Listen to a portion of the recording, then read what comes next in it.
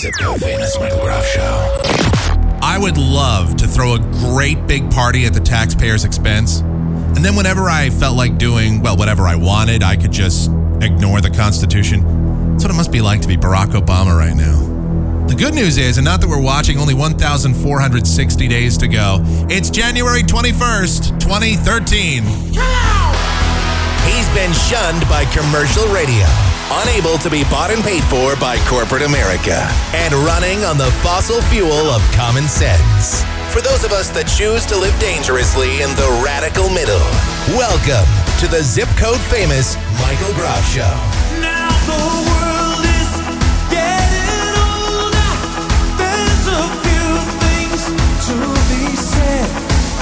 Do you believe the things they told you? Do you believe the things you've read? There's a room on the corner, but it's always been denied. 'Cause they don't want you any wiser. You're just towing the party line. From the west side to the east side, from the north side to the south. You'll never get back information if you believe in the word of mouth. Something that people are going to have to explain to me, and I ask this every inauguration day, so don't think that this is any different. Why it is that we have a great big party in Washington, D.C. at the taxpayer's expense. It costs millions of dollars to throw this great big gala, all for the purpose of swearing in the president. And incidentally, he wasn't even sworn in today. Today is not Inauguration Day, technically. That was yesterday by the letter of the Constitution of the United States. January 20th is when you do the swearing-in ceremony. And they did that already. So why are we doing this today? Well, what, just to have a great big party? Just an excuse to have a huge bash at the taxpayer's expense? I wish that everybody that had a bad budget, that everybody that was in debt right now would just go out and, yeah, why not? Just have a great big party. Go ahead. Sure. Oh, the cleanup alone must just cost a fortune. It's got to cost tens of thousands of dollars just to clean up the mess. All the security you have to have. Oh, man. I don't know. I don't get it. Anyway, welcome in. It's the Zip Code Famous Michael Groff Show on a Monday. Yes, it is Martin Luther King Day, 2013.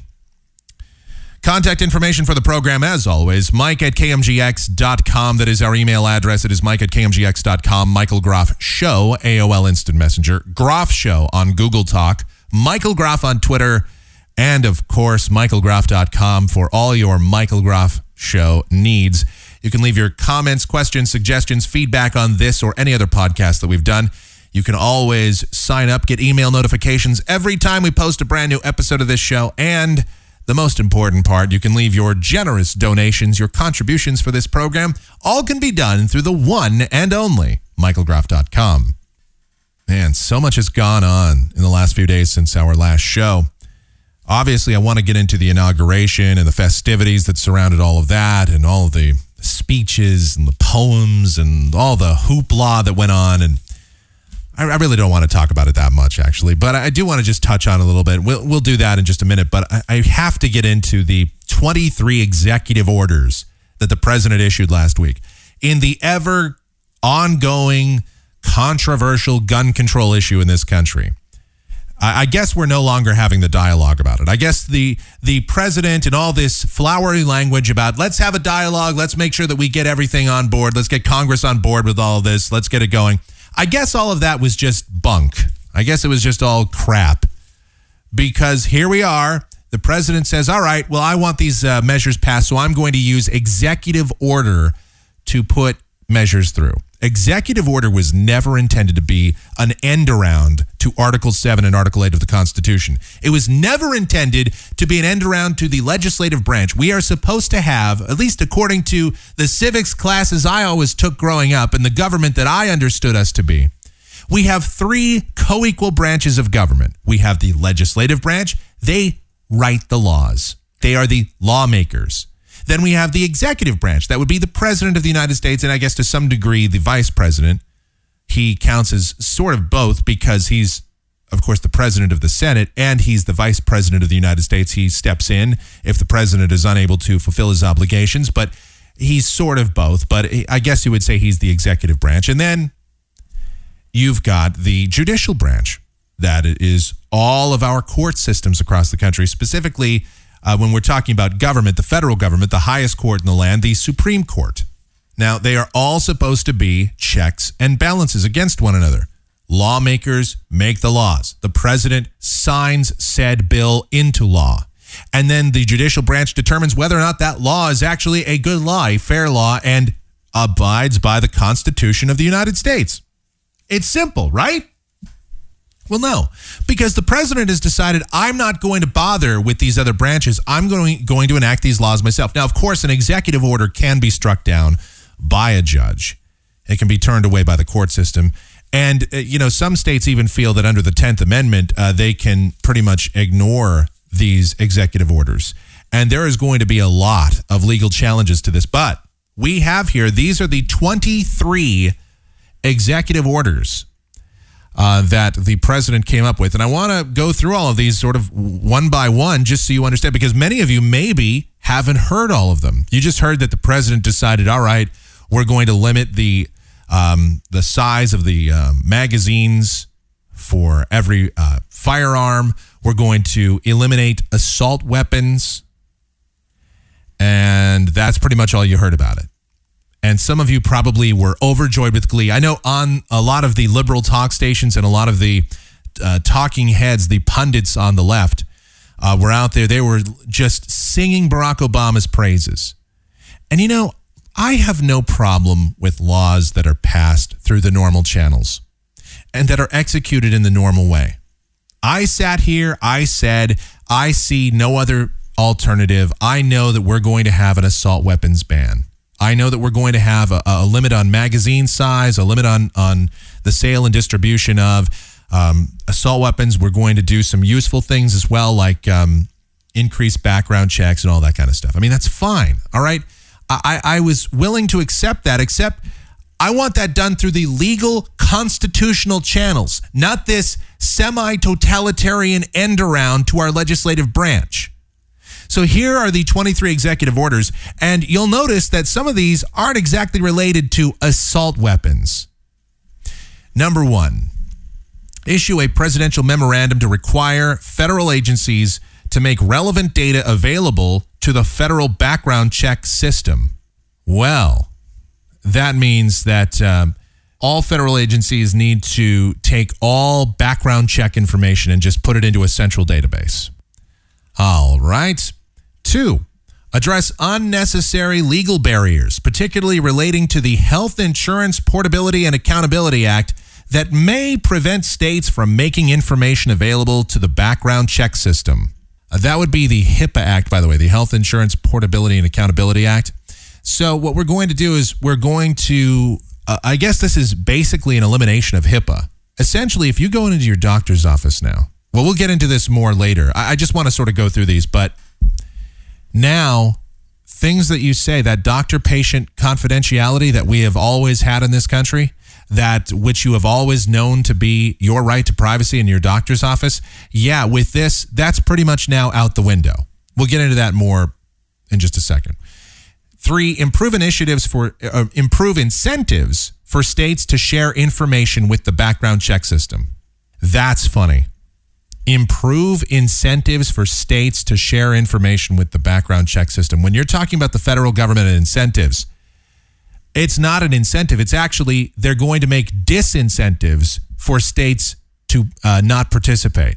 So if you don't participate in this system, you'll probably be, you'll probably have some of your federal funding cut. Just like when we enacted a federal drinking age of 21 years old. It's considered voluntary by the states. The states can have any drinking age that they want, but if it's not 21, you won't get federal highway funds. That's how the government extorts you. That's how they engage in their racketeering. Well, you can do what you want, but don't expect any help from us if you do.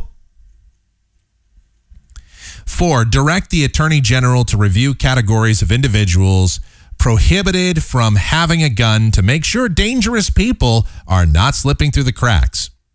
What that means is we're going to review the categories of individuals prohibited from owning a gun.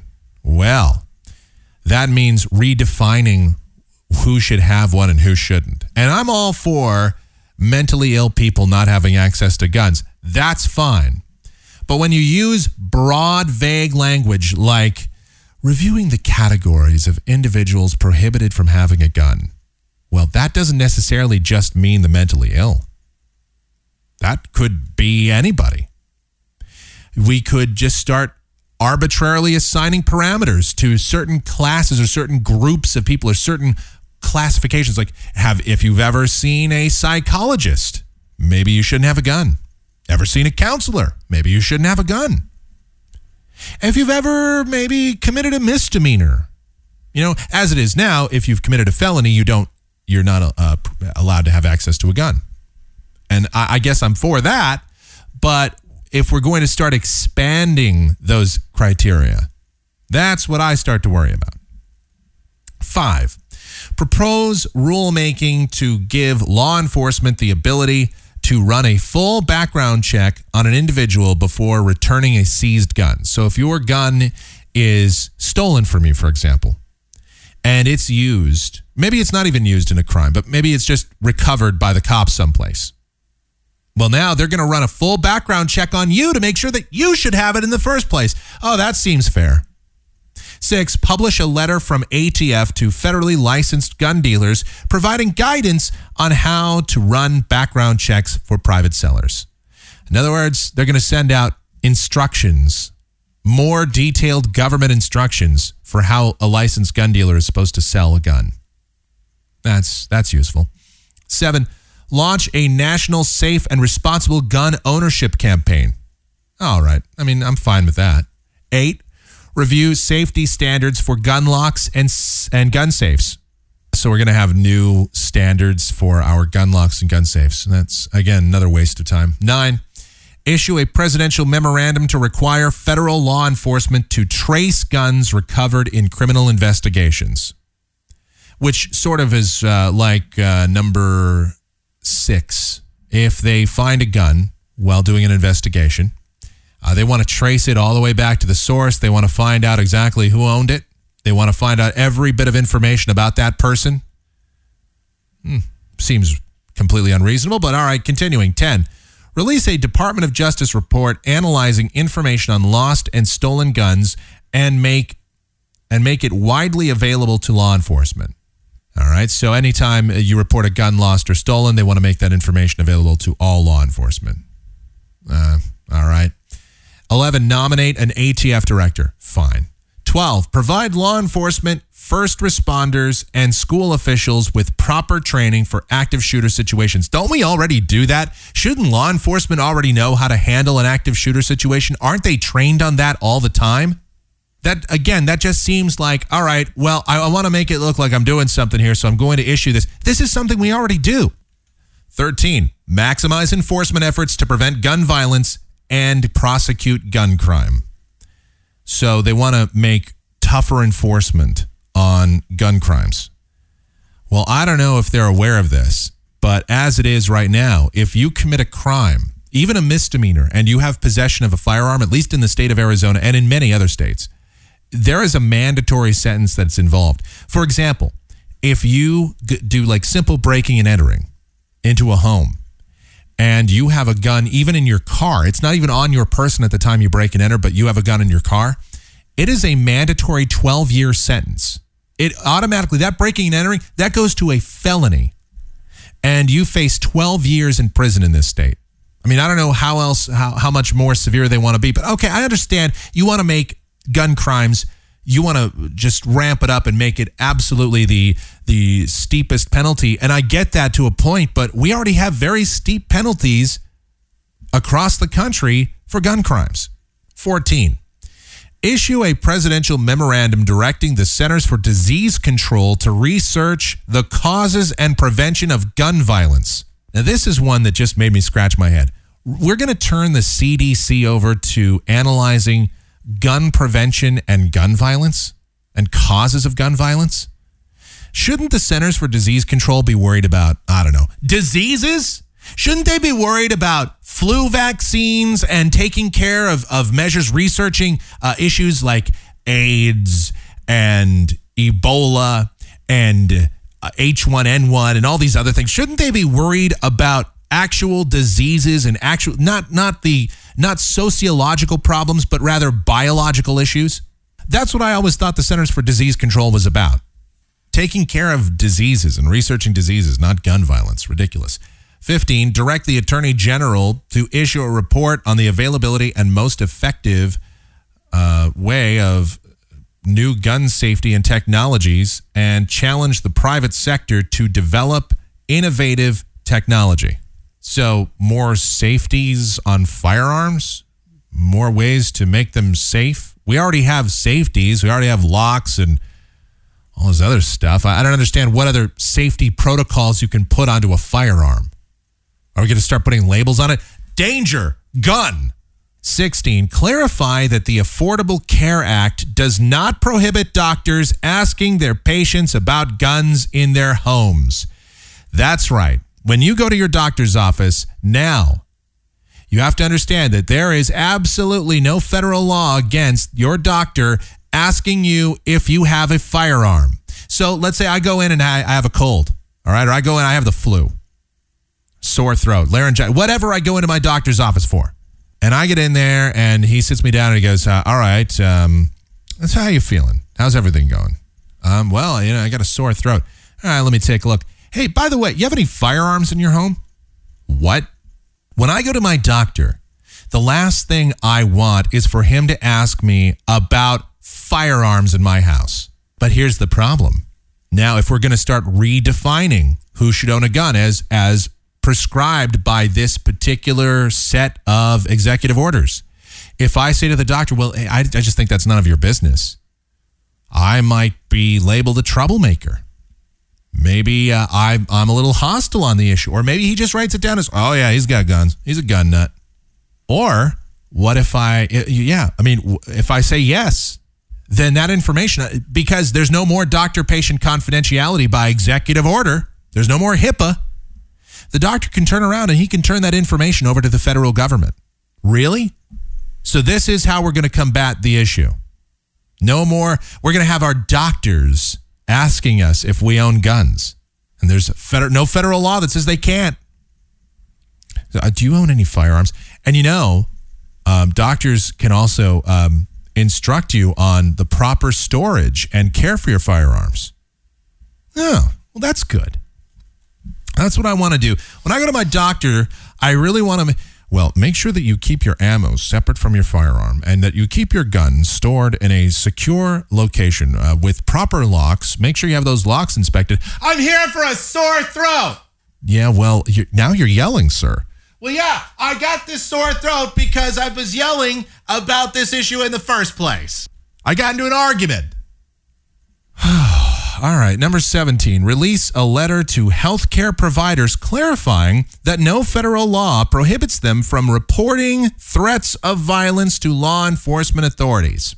Again, now we already sort of have this. If I go to a healthcare provider and I say, listen, I'm feeling suicidal, they may have somebody else come in the room, and if I say it again, they'll ask, are you serious about that? I mean, are you really feeling suicidal? They could have you committed, like a 72-hour commitment, if you say that you're feeling suicidal. So we already sort of have something like that. But now if I give any indication that I might feel a little bit violent, man, on the way in, Doc, I drove in here. Man, this guy cut me off. Sometimes you just want to punch those people, don't you? Yeah, I know what you mean. Okay, writing that down. 18, provide incentives for schools to hire school resource officers. Good. I actually agree with that. Cops at schools, fine. Absolutely. That could be passed by legislation, but the president feels, I'll just do it via executive order. Fine. 19, develop model emergency response plans for schools, houses, places of worship, and institutions of higher education. Fine. You want to have emergency plans for these things? I mean, they should probably already have those if they don't, but if you want to institute that, I fully support that. That's fine. 20, release a letter to state health officials clarifying the scope of mental health services that Medicare or that Medicaid plans must cover. Fine. 21, finalize regulations clarifying essential health benefits and parity requirements within ACA exchanges. All right. 2, commit to finalizing mental health parity regulations. So we're going to redefine exactly what mental health issues are. Launch a national dialogue led by Secretaries Sebelius and Duncan on mental health. If it's going to be anything like this dialogue that we're having, that the president is having, that should be fun. Incidentally, in these executive orders, it should also be noted that the president, it's in here that state laws are now superseded by these executive orders. Well, so because of these measures, because of the limiting of the size of magazines and assault weapons in general, the state of Arizona today, our state house has already drafted a bill. I believe, what is this, HB 2219, I think? Let me see if I can find it here. Well, anyway, in this bill,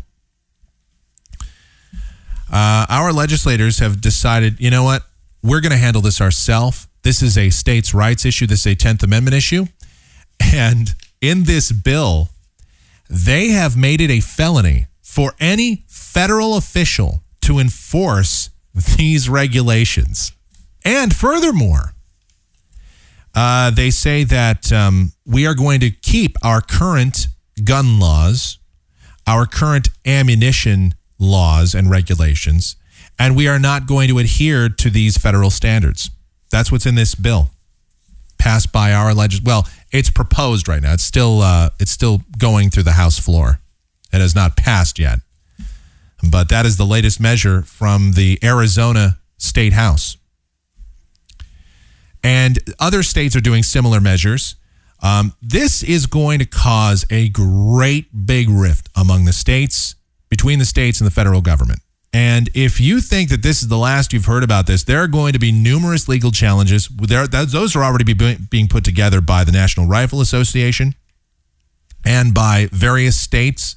I know here in the state of Arizona, Governor Jan Brewer and our Attorney General Tom Horn, I know that they're already considering a legal challenge to all of this as well. So I think these executive orders, many of them may be overturned, delayed, changed, amended, whatever. And I think some states will just flat out ignore some of these executive acts. And this is the direct consequence of doing an end around to Congress. The states have decided they're going to invoke their 10th Amendment rights. They don't feel that the president has the power to do this. So they're going to say, all right, well, we just don't, since you're not using the constitutional method necessary to get this passed, we're going to invoke our 10th Amendment rights, the states' rights, and we're going to handle this ourselves. And if you try to challenge us on this, we're going to take you to court. We're going to have a big federal lawsuit about this. We're going to get into the melee and all this. And, you just decided not to use the normal, proper constitutional channels, so we have to do it ourselves. We have to take care of this.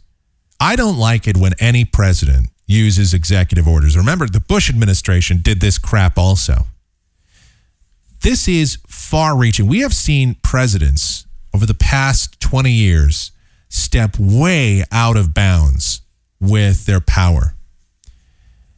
There's always some controversy at the end of a presidential term when they use the pardon. I mean, that was always the thing, too. Every president on their way out the door issues a bunch of presidential pardons, and sometimes they're controversial, but, they do it at the end of their term because that way they don't really have to face the music about it. They just issue the pardon, and then they're out. They're done. And, sometimes that caused a stir. But now it's gone way beyond that. These executive orders and this privilege. This is why people don't trust the government. And this is why people have such I don't want to say disdain, but I guess it's bordering on disdain for the federal government. And people say, well, the federal government is us. We're a government of the people and by the people and for the people. Well, we were, but governments now apparently act counter to that. They go against the will of the people. Yeah, many people feel that we do need to have a conversation about this. And there's a lot of people that feel that we should even have restrictions on assault weapons. Fine. But there are people that are also very concerned about a president that just feels that whenever he wants, he can just issue an executive order. And if he doesn't feel that Congress is doing their job properly, well, he'll just do it himself. He'll just take it upon himself. That's not the government that we have. It is not the government we've had for 240 years almost. That is not it. That is totalitarian. And look, the people are clearly upset by it. There's no question. All right, I know some people are just out there, they're singing Obama's praises right now. Oh, man, this is great. I can't believe he just decided he's going to step up and do what needs to be done. Well, if I'm Congress right now, this is what I do. If I'm a representative in the House, I say, all right, you want to just make us irrelevant. Well, we're going to make you irrelevant, buddy, because the House of Representatives, according to Article 8 of the Constitution, they control the budget. All right? They have the purse strings, all right? They have the checkbook for the United States of America. So I would just say, all right, well, we're just not going to fund your executive orders. We're not going to give you any teeth behind it. We're not going to give you any means to fund these proposals because you decided that you were going to just go around us. That's how we'll handle it. That's the checks and balances of this country. I would be pissed off. I'd say, all right, well, there you go. No funding for you. No money. We need to cut our budget anyway. This would be a great start. We just won't fund your ridiculous measure. So that's how I would handle it if I was in. And you know what? There are people in Congress that are talking about that right now, people in the House of Representatives. And even Democrats are a little bit upset by the fact that the president, at least some Democrats, those that actually understand more than just partisan politics, some Democrats are even upset that the Constitution has been subverted for these executive orders. They might agree with the ultimate end, but they don't agree with the means. And the ends do not justify the means.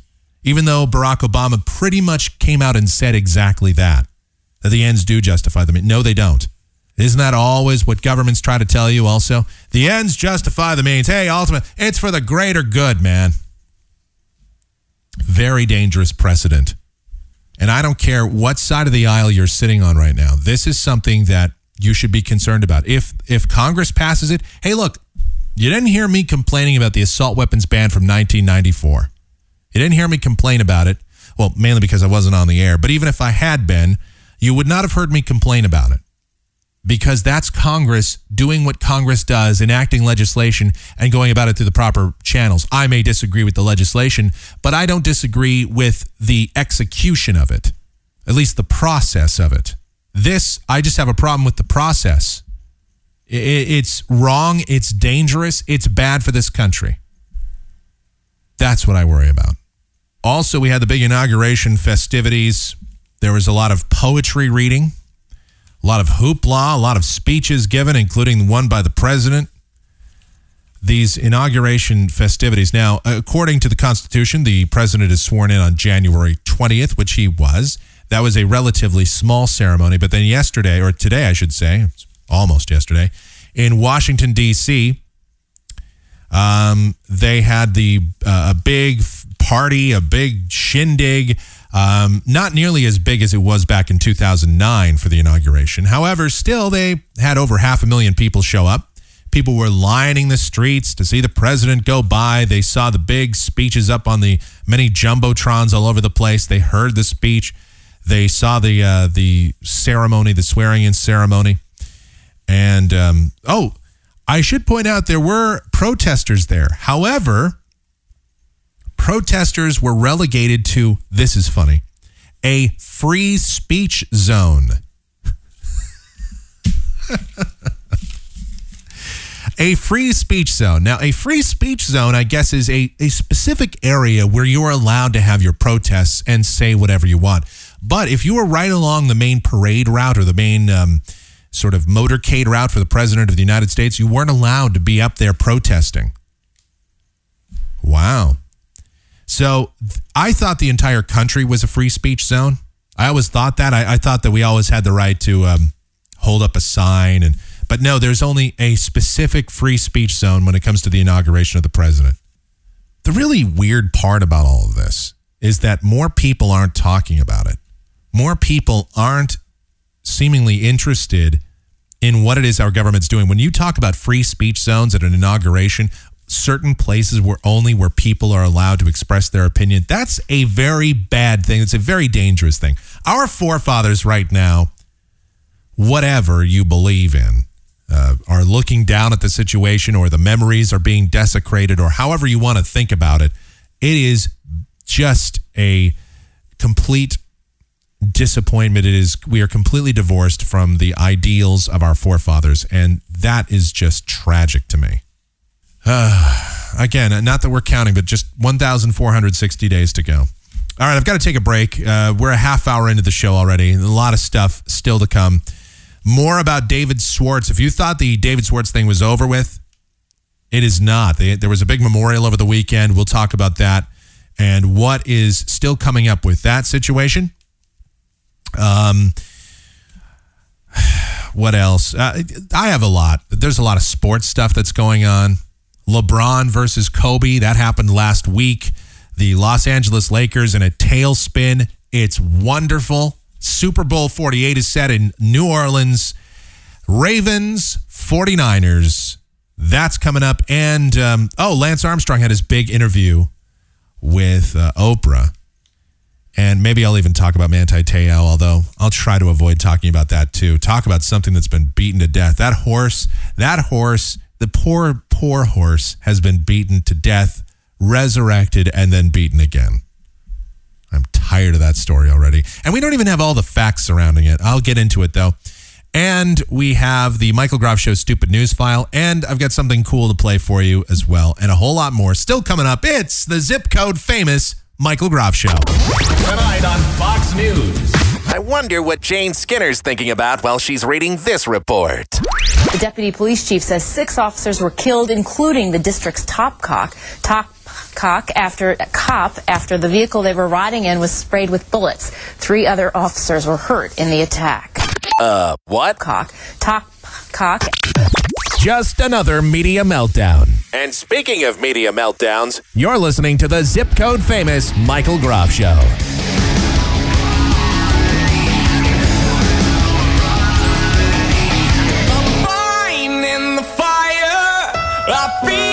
On the friction, I'm right where I should be. Don't try and fix me. I'm fine in the fire.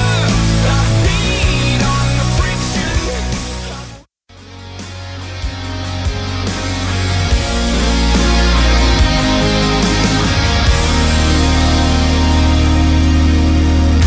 It's never enough to say I love you.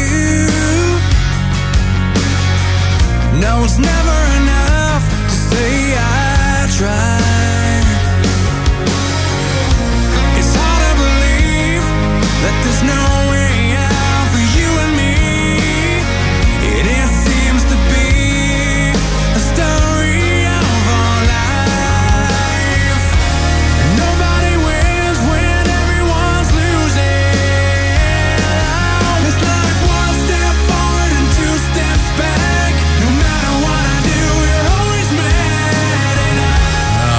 Put my fist through a window. Welcome back. The Zip Code Famous Michael Groff Show. Mike at KMGX.com, the email address, Michael Groff Show, AOL Instant Messenger, Groff Show on Google Talk, Michael Groff on Twitter, and for everything else related to this program, michaelgroff.com, the place to be. If you thought the Aaron Swartz thing was over with, it's definitely not. Of course, Aaron Swartz, the guy that, at least for me, the biggest impact on my life is he essentially created RSS. And part of the reason that our blog and our podcast is able to be delivered to people, and podcasts and news feeds all over the world are able to be delivered, is because of that technology, that innovation. And of course, he created Reddit, which, of course, everybody knows, except for me until about a week or week and a half ago. Nevertheless, I knew, listen, I had heard about, I had never been there. All right. I had no idea what that was about. I had never gone to the site, had no idea anything about it whatsoever. You know, I don't know. It just wasn't one of those things I was ever really curious about. But now, the legacy of this guy, I mean, it's amazing. A lot of the things that he's done for the internet. And of course, he tragically killed himself. Everybody knows the story by now. Facing 35 years in prison for a, quote, crime. A crime that wasn't even really a crime.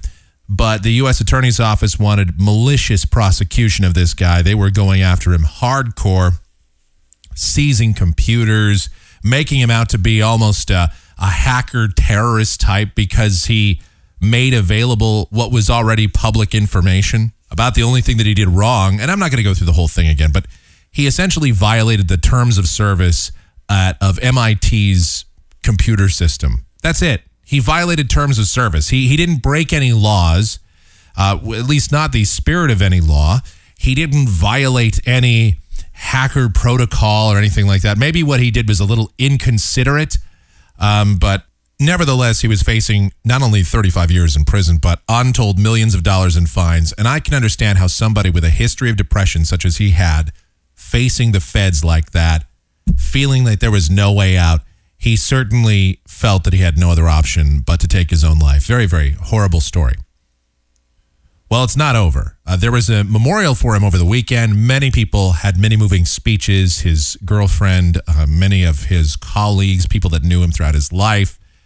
And a lot of them felt there was certainly a tone of sorrow and sadness, but there was also a bit of an undertone of like people felt that they were cheated out of this guy's brilliance and that the feds, to prosecute and to pursue him like this, drove him over the edge.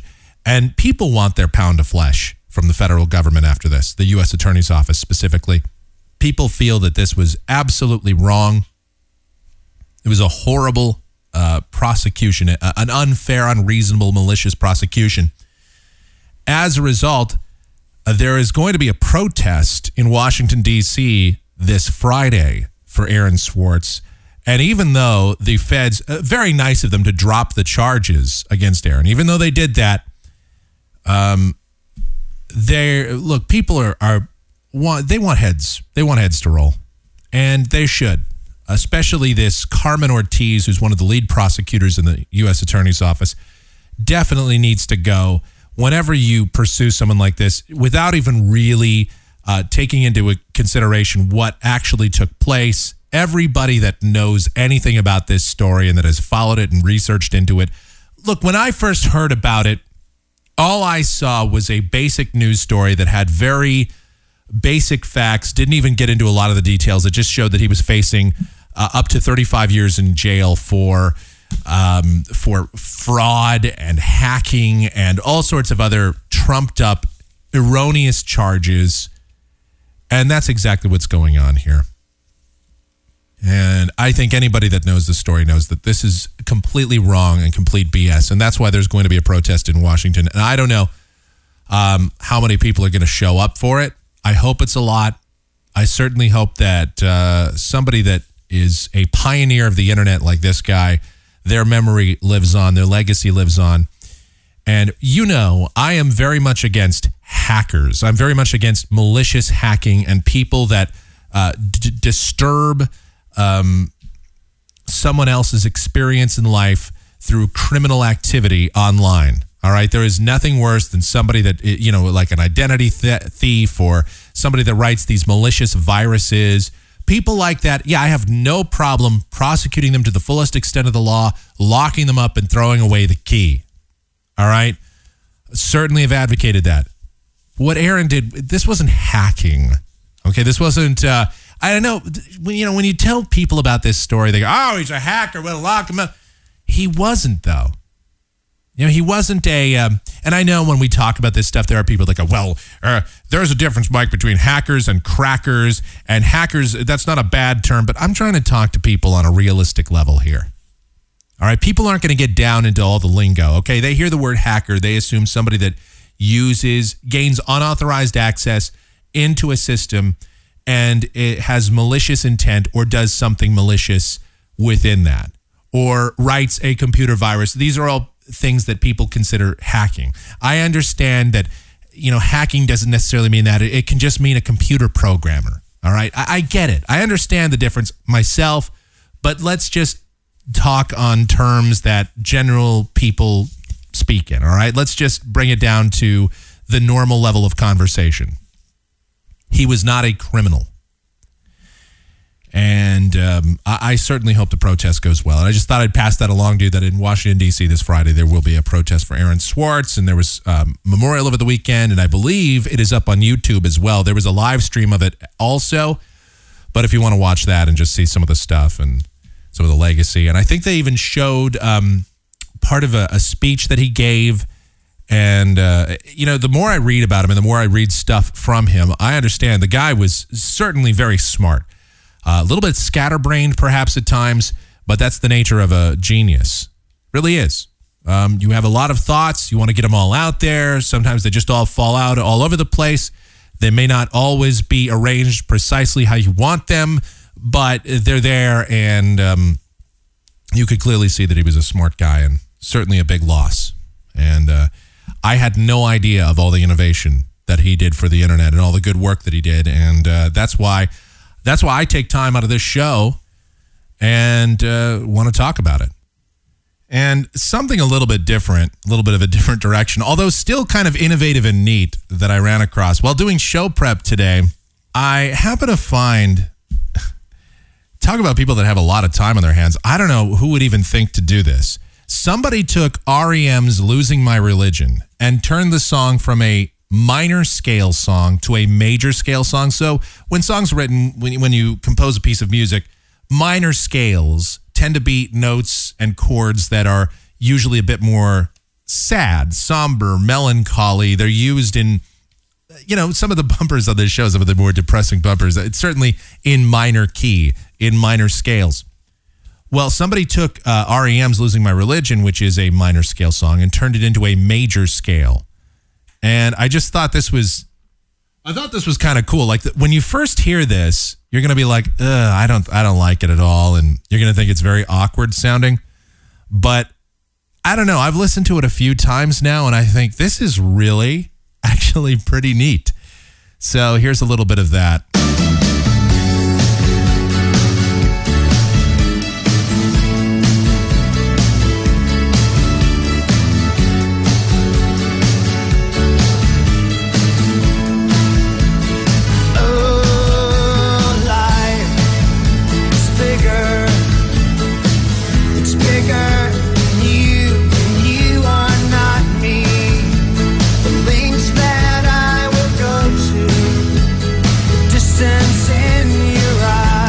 Trippy, isn't it? It's kind of weird. Oh no, I've said too much. I set it up. That's me in the corner. That's me in the spotlight, losing my religion. When I hear this stuff, I always think, who has the idea in their head? I'm going to take a song and I'm going to convert it into a different scale completely, piece it together. I mean, this is the actual song. It's not a cover or anything. This is REM, but just in a different scale. I thought that I heard you laughing. I thought that I heard you sing.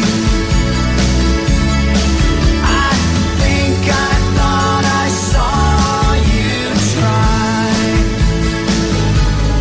Every whisper. All right. Every waking. I don't know. I thought it was pretty neat. Share it with you. There are other ones too. Might as well go through it. So somebody did the exact same thing with the Doors, Riders on the Storm. Now, whenever we go out, whenever the family goes out, we always talk about music, and inevitably it always leads into a conversation where my mom's boyfriend, Charlie, he does not like the Doors. He especially doesn't like Riders on the Storm. And so now I'm going to have to play this for him. Here's a little bit of that. Let's see if I can bring this up here. Here we go.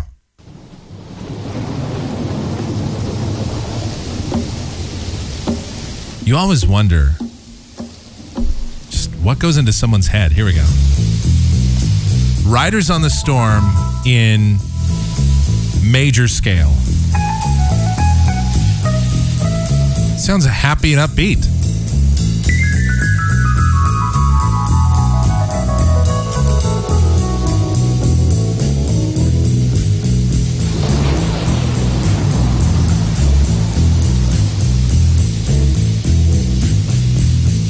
Riders on the storm.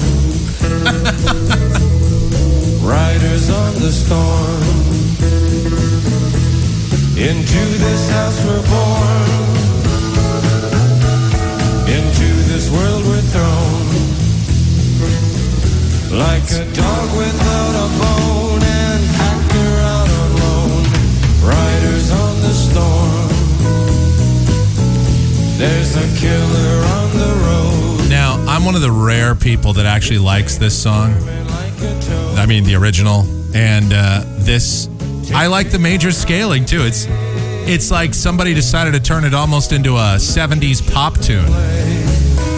Dark pop, but still a pop tune. But it just shows you how the scales make everything different. Major scale makes everything happier.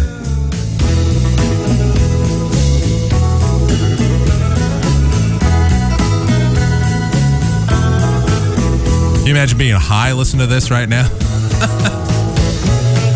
You'd probably have a full-scale meltdown.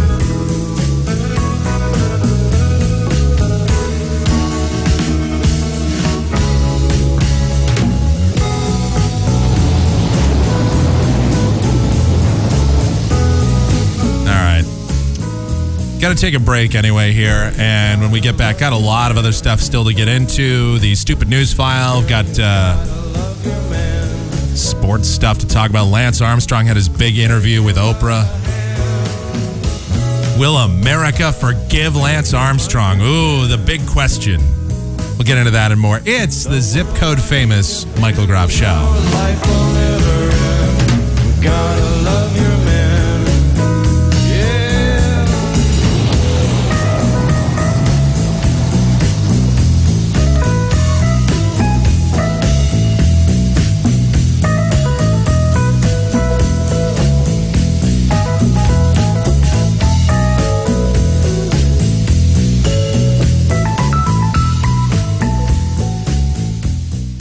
Who cares if you disagree?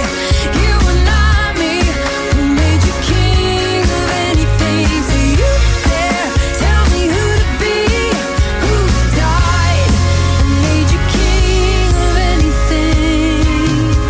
All my life I've tried to make everybody happy while I just hurt and hide, waiting for someone to tell me it's my turn to decide. The Zip Code Famous Michael Groff Show on a Monday.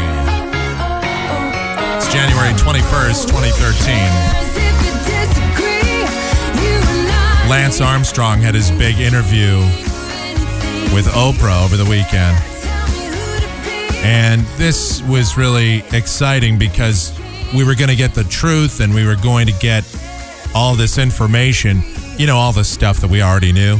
Lance Armstrong was finally going to come clean. You never know what kind of Oprah you're going to get in these interviews either. Is it going to be the prosecutorial Oprah? Is it going to be sincere Oprah, serious Oprah? Because she has many faces for many places. She is a woman of the people, or as I like to refer to people like that, a great big phony. And that's exactly what Oprah usually is. Now, in this case, she was just sort of asking a lot of questions. And I guess she had 100-something questions that she wanted to get in there. She obviously didn't get to ask all of them of Lance. But of course, she asked if he ever used performance-enhancing drugs, if he ever did blood doping. She wanted simple yes or no answers. And he admitted to it. He said that every single one of his Tour de France wins, there was all sophisticated blood doping and sophisticated performance-enhancing drugs that were going on because, of course, he tested clean. He tested clean many, many times. But naturally, he wasn't. Blood doping is a very weird thing. And whatever testing that you have, there's always a way around it, it would seem. Major League Baseball has just decided they're going to implement HGH testing this year for the first time ever.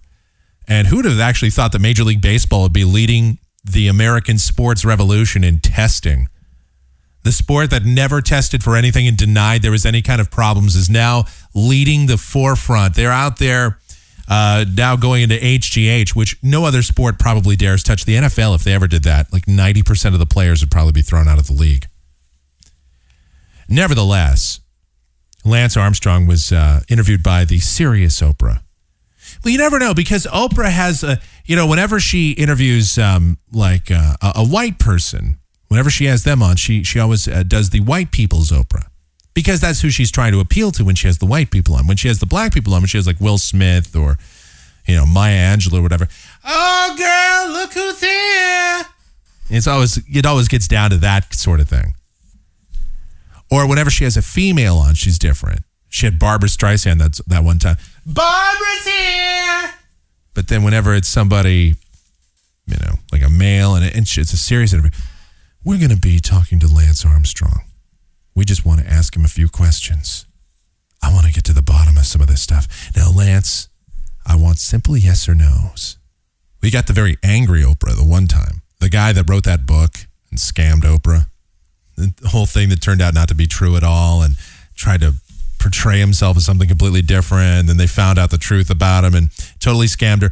And then he came back on the show and she got all prosecutorial and very serious. But this was the serious interview style of Oprah. And it would have been a compelling interview, but for the fact that we already knew that Lance Armstrong was a big cheater and a fraud. And that's the part that disappoints everybody about him. He had such a compelling story. Even Oprah was like, well, you had a great story and you were this great hero and why'd you do it and why? And as Rick Riley points out from ESPN, Lance Armstrong didn't seem to be apologetic. He didn't really seem to be, certainly didn't seem very sincere. Rick Riley said that he was cold, calculated, and callous about the whole thing. He seemed very detached from his emotions. Certainly not somebody that was contrite about what he had done. Certainly not somebody that was at all remorseful for having cheated for so many years and scammed, pulled one over on the entire world with his story. And having seen what I saw of the interview, now I didn't see the whole thing, but I saw a good 10 minutes of it or so, kind of in montage form. And it definitely, that's kind of the impression I got of this guy also. He didn't seem at all to really care. And why should he? He's got, I've read here that he's worth well over $100 million. Some people even say he's worth several $100 million, which I don't know if that's the case. But even at $100 million, he certainly turned a sham into quite an endeavor for himself. And I know a lot of people are going to be going after him. Everybody that's ever done an endorsement deal with him should, and some of them will pursue him. Certainly, the Olympic Committee has already stripped him of his bronze medal that he won in the 2000 games in Australia. That's out. Not that it matters because he has the medal. It's already written in the record books that he won, and who cares? Because, in his mind, hey, man, I'm still a winner. I got one over. Sucks to be the person that came in fourth in that race, right? In that athletic endeavor. You came in fourth to Lance Armstrong. You probably feel that you got cheated, and you did, because the guy was a cheater. And, people say, well, cycling, doping, and this kind of stuff is rampant. It's not like Lance Armstrong was the only person that cheated. Sure, he wasn't the only person that cheated. It doesn't make it right. It doesn't matter if everybody cheats on a test in a classroom. It still makes it wrong. It's not right. well, he wasn't the only one to do it. Okay, well, that's not a good justification. That doesn't make it okay. People that defend this, it's amazing the kind of logic that people have. Well, if everybody cheats, or if the vast majority of people cheat in a sport, that somehow makes it okay. Just like in the steroid era in baseball. Well, there was a lot of people that did steroids in baseball, so I don't know why we're choosing to go after just Baroid Bonds and Sammy Sosa and Mark McGuire and Roger Clemens and that ilk when so many other people were doing it. Well, because those people are being considered for the Hall of Fame. Those are people that are being put. Why should someone be given a reward of the Hall of Fame? Why should somebody be inducted into baseball's most prestigious honor if they got there via cheating? Because all it says is, hey, they cheated and they got away with it. Well, a lot of other people in the sport did. Yeah, that doesn't make it okay. I love that, though. That line of thinking is always my favorite. Well, half or 3/4 of them did it, and so they were still really good players anyway, and they would have been great without it. Maybe. Barry Bonds certainly was great without it. But, the reason I hold him out is because he's the student that would have already gotten an A in the class, but he wanted to get the highest grade ever, or he wanted to get a perfect score, so of course he cheated to get an A+. That's why I'd keep him out. Yeah, I would have put him in the Hall of Fame. I would have put him in the Hall of Fame before he ever took the juice, quite frankly, but he took the juice. So absolutely not. He doesn't get in. None of those people get in. And that's exactly how the baseball writers feel. And normally I'm the first person to criticize the baseball writers. I think, generally speaking, there is nothing more sanctimonious than the average sports writer, sports columnist across the country. So many of them have this holier-than-thou, sanctimonious attitude. They believe themselves to be the elite. And they always have these opinions that are just so righteous. Oh, we are such purists and we're so righteous about we don't even like the wild card in baseball, and they have all these crazy ideas. But in this particular case, I would agree with them, at least when it came to the roid people. I'd never let them in. Why?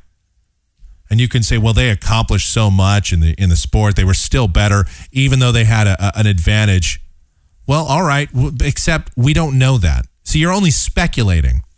You don't know what kind of injuries they recovered from a little bit faster. You don't know that extra little bit of bat speed or that extra little bit of arm strength. Every little bit in a game of inches, every little tiny bit matters.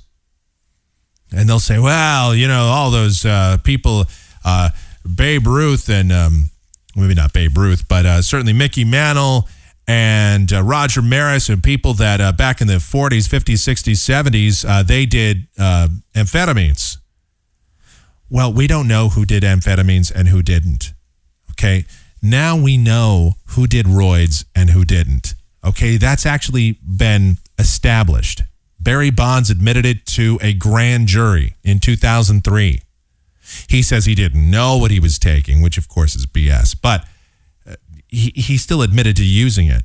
So then why should we let him in? He admitted to violating federal law. He admitted to cheating the game of baseball and using performance-enhancing substances, which are banned in any sort of international competition. And while they weren't officially banned in baseball, they were against the law of the United States. Therefore, why should we let him in the Hall of Fame? Lance Armstrong is the exact same thing. He's a cheater. He did break the laws of the sport. He broke the laws of the country. He did a lot of things. I don't know if blood doping is actually against the laws of the United States or any international law, but it certainly is a violation of the rules of the sport. It certainly is a means to get an advantage in a sport through chemical engineering or otherwise manipulation. So, no. Nothing for you. Sorry, Lance. No one forgives you. I know that there are polls out that some people actually do forgive the guy now that he's come forward, now that he's confessed to Oprah, and he's gone on the national circuit. I don't. Hope he gets sued. Hope he loses everything. That's what he deserves. Speaking of things you just want to root against, the Los Angeles Lakers lost again last night to the Toronto Raptors. At the beginning of the season, many of the pundits, myself included, had penciled in the Los Angeles Lakers and the Miami Heat in the NBA Finals. And while I do think Miami is going to the NBA Finals and they will travel to Los Angeles, it won't be to play the Lakers. That's for sure. Yeah, I think the Clippers have a very legit chance of going to the finals. Never thought I'd say that. Maybe the Mayans were right. They were just a year off. The Clippers going to the NBA Finals. That could happen. The Lakers probably won't even make the playoffs at this point. Last week, the Lakers played the Heat, and two teams that are constructed very similarly but are definitely going in completely different directions and have very different philosophies.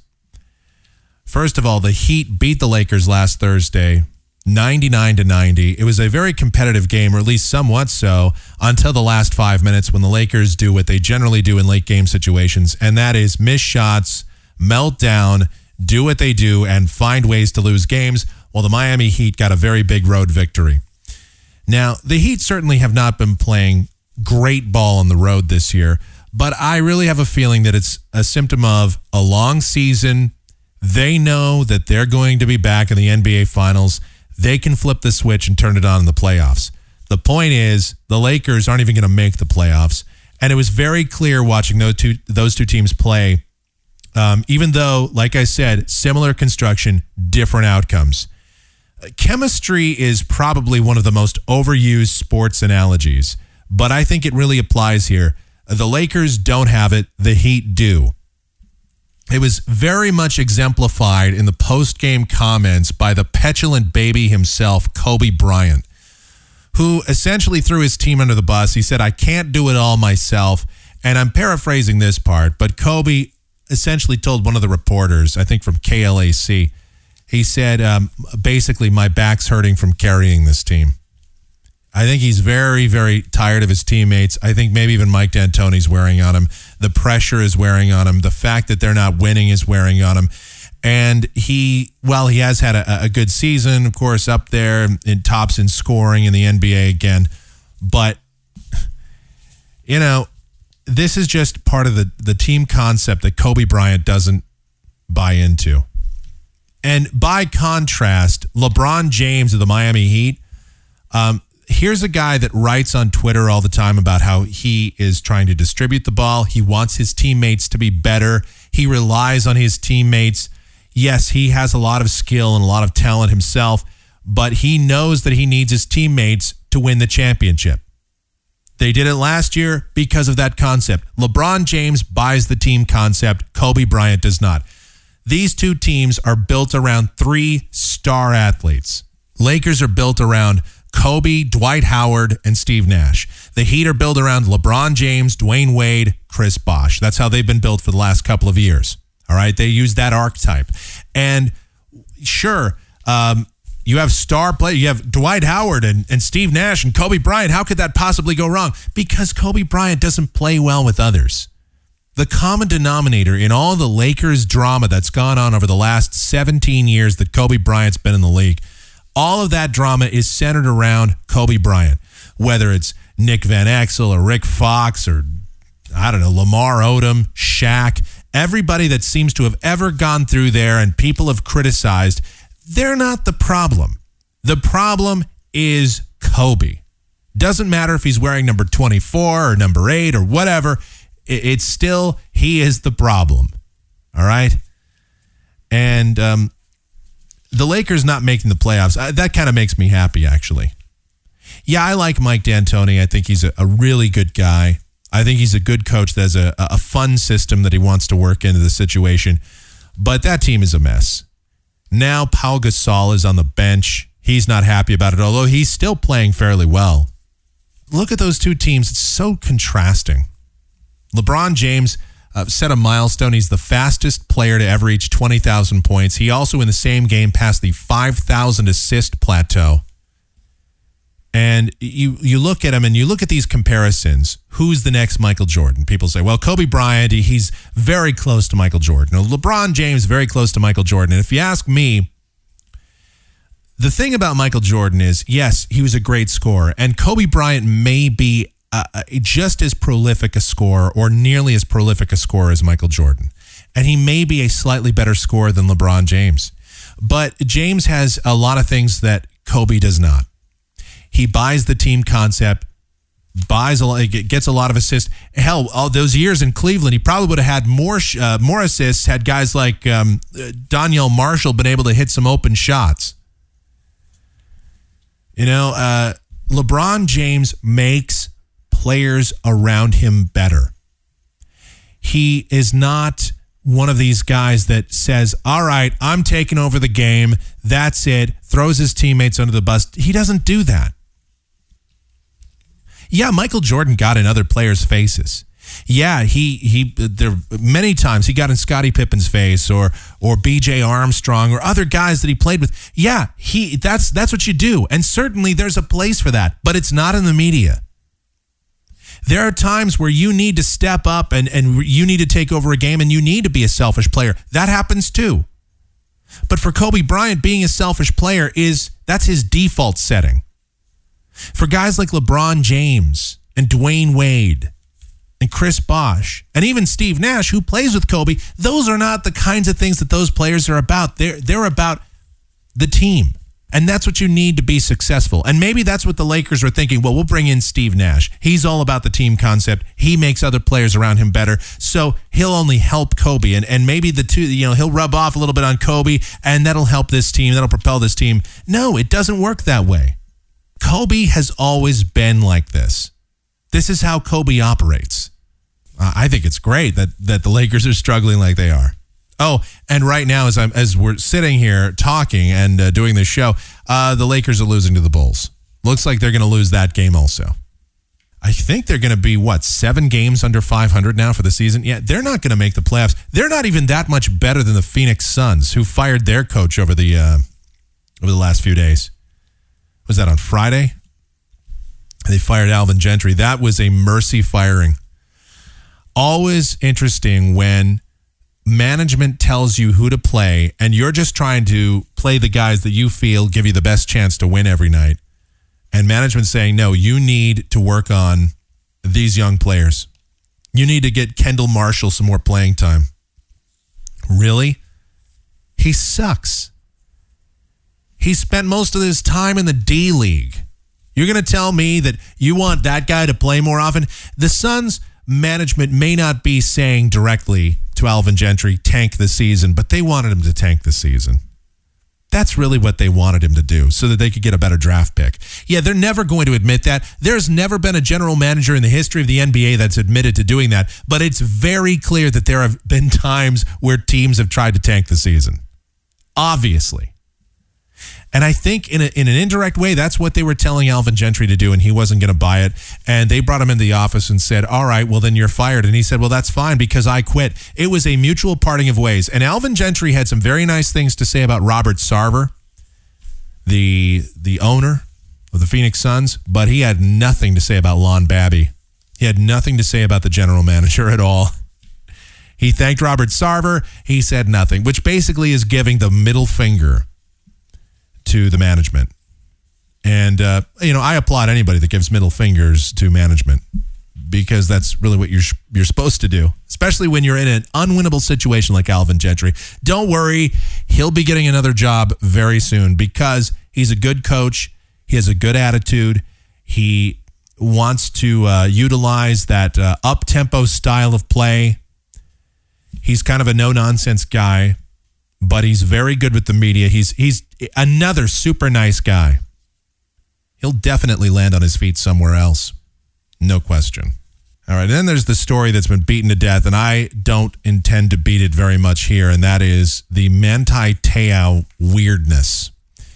Obviously, football player, if you haven't heard, from Notre Dame that had a non-existent girlfriend, apparently. Everybody knows the story, or many people do, about how Manti Te'o, early last year, his grandmother and the love of his life, this girlfriend of his, died of cancer. And they died within about 6 hours of each other. Well, the grandmother dying, that was a true story. The girlfriend, turns out that was not true at all. She didn't even exist. Well, there was a person that existed that may have been talking to him and posing as a girlfriend or something to him. But that was about the extent of it. She totally scammed him, at least according to Te'o and according to the university. She completely scammed him. And that he was a part of an internet hoax, a prank, as it were, that went on for a long time and that he was unaware of. And there's so many weird questions. They had an online relationship, but it was one of these things where it was, they'd talk on the phone a lot also. They'd talk for hours, and he would talk her to sleep, and she was having these treatments at the hospital, which, of course, you can't have a cell phone in the hospital. They don't let you talk on the phone like that. Or even if it was a landline, they don't let you talk on the phone while you're having all that cancer treatment. And even if they did, there was a funeral. He never attended the funeral. And it's such a strange story. We don't have all the facts, and I'm just giving you a very general sort of summary of this thing. Nobody has ever actually met this girl, except for somebody from the Arizona Cardinals. A fullback from the Arizona Cardinals claims to have met her years ago in Samoa, which is impossible because she doesn't exist. It's a hoax. It's a scam. Either Manti Te'o completely made up the whole thing, or he found out that he got scammed, and he claims that he knew he got scammed sometime in middle of the season, and he didn't come forward with it for a while because he felt embarrassed and he didn't want to bring that shame to everybody else, and he didn't know what to do. And maybe he told the university then, or maybe he waited till the day after Christmas, because the official story is right after Christmas he told the university that he was scammed, that this girl didn't exist, and that there was no cancer girl, and blah, blah, blah. And that whole story, the big false media story that was such this feel-good story about Manti Te'o. Here he is in contention for the Heisman Trophy. And, but he had the sad story of the girlfriend that died from cancer and his grandmother dying and all this, and I'll feel sorry for him and give him the Heisman. He didn't win it, by the way, but certainly it brought a lot of positive press to Notre Dame, and they were in contention for the national championship themselves, and it was great. Tragic story turned into at least somewhat of a feel-good thing, and it turns out it was all a lie, and Notre Dame is backing him up because, well, they kind of have to. Otherwise, they're going to look really stupid. It is a strange story. We don't know the details. We'll figure it out. But who looks really stupid in this story is the media. You mean to tell me that there's this story about a cancer girl and supposedly the love of this guy's life, and you don't do any investigation into it? You do all the fluff pieces and you do the interview with him, but nobody thinks to do their homework and look up on this girl just to see, oh man, where can we help? Where can we donate to help her family with the funeral, or let's find out a little bit more about her. Let's do some pieces about her while she's still alive. All this other stuff. No, nobody thinks to do that. Not a single member of the media did their homework. They do investigations on everything else, but this one thing they didn't think to do their homework at all. The media looks really stupid, and now they're sitting there. Some people in the media are going, well, we always had suspicions about this story. Some of it seemed a little too good to be true. Oh, yeah, now you say that. And some guys in the media are like, yeah, well, we didn't do our homework. We probably should have looked into it a little bit, but, who would think to do that? I don't know, anybody nowadays? Anytime you hear a story that sounds a little bit too good to be true, a little bit too convenient, you should always assume that it is, and you should investigate it. After all, isn't that what journalism is about? Isn't that what being a member of the media is supposed to be? So that's it. I'm not going to get into it any further. I'm not going to talk about who it was that could have punked him. I think it's this guy, one of the Tuiasosopo brothers, punked him. I don't know. We'll find out. It's one of the big stories that's gone on. Manti Te'o, the non-existent girlfriend, the saga. People asking a lot of questions, like if you're a superstar quarterback like that, and you can have anybody you want, and you're in an online relationship where you never even try to meet the girl, ever. You never try to meet, or maybe they met once at Stanford in 2009 before they ever had a relationship. Like, what's the deal? There's a lot of strange questions in this fiasco. I know I'd like to know the answers. I just think it's strange. All right. Notre Dame looks really stupid in all of this, don't they? Never mind Manti Te'o. I mean, if we are either to believe that Manti Te'o is the most naive human being on the planet, or he's a great actor and a great scammer, because he either pulled the wool over our eyes or he had the wool pulled over his eyes, or a little bit of both. One of those scenarios. I find it very hard to believe that anybody could be that naive.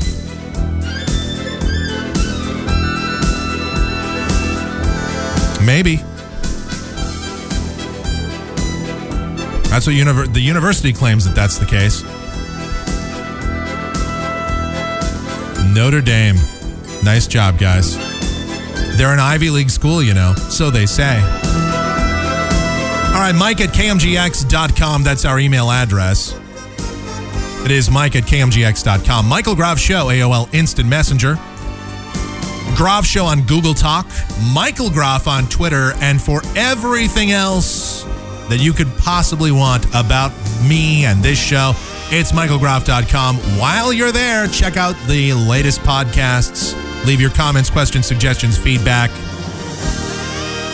You can donate to this program. You can sign up for email notifications. Every time a brand new episode of this program is posted, you'll be in the know, as long as you whitelist our site on your email system so that we don't go to the spam folder.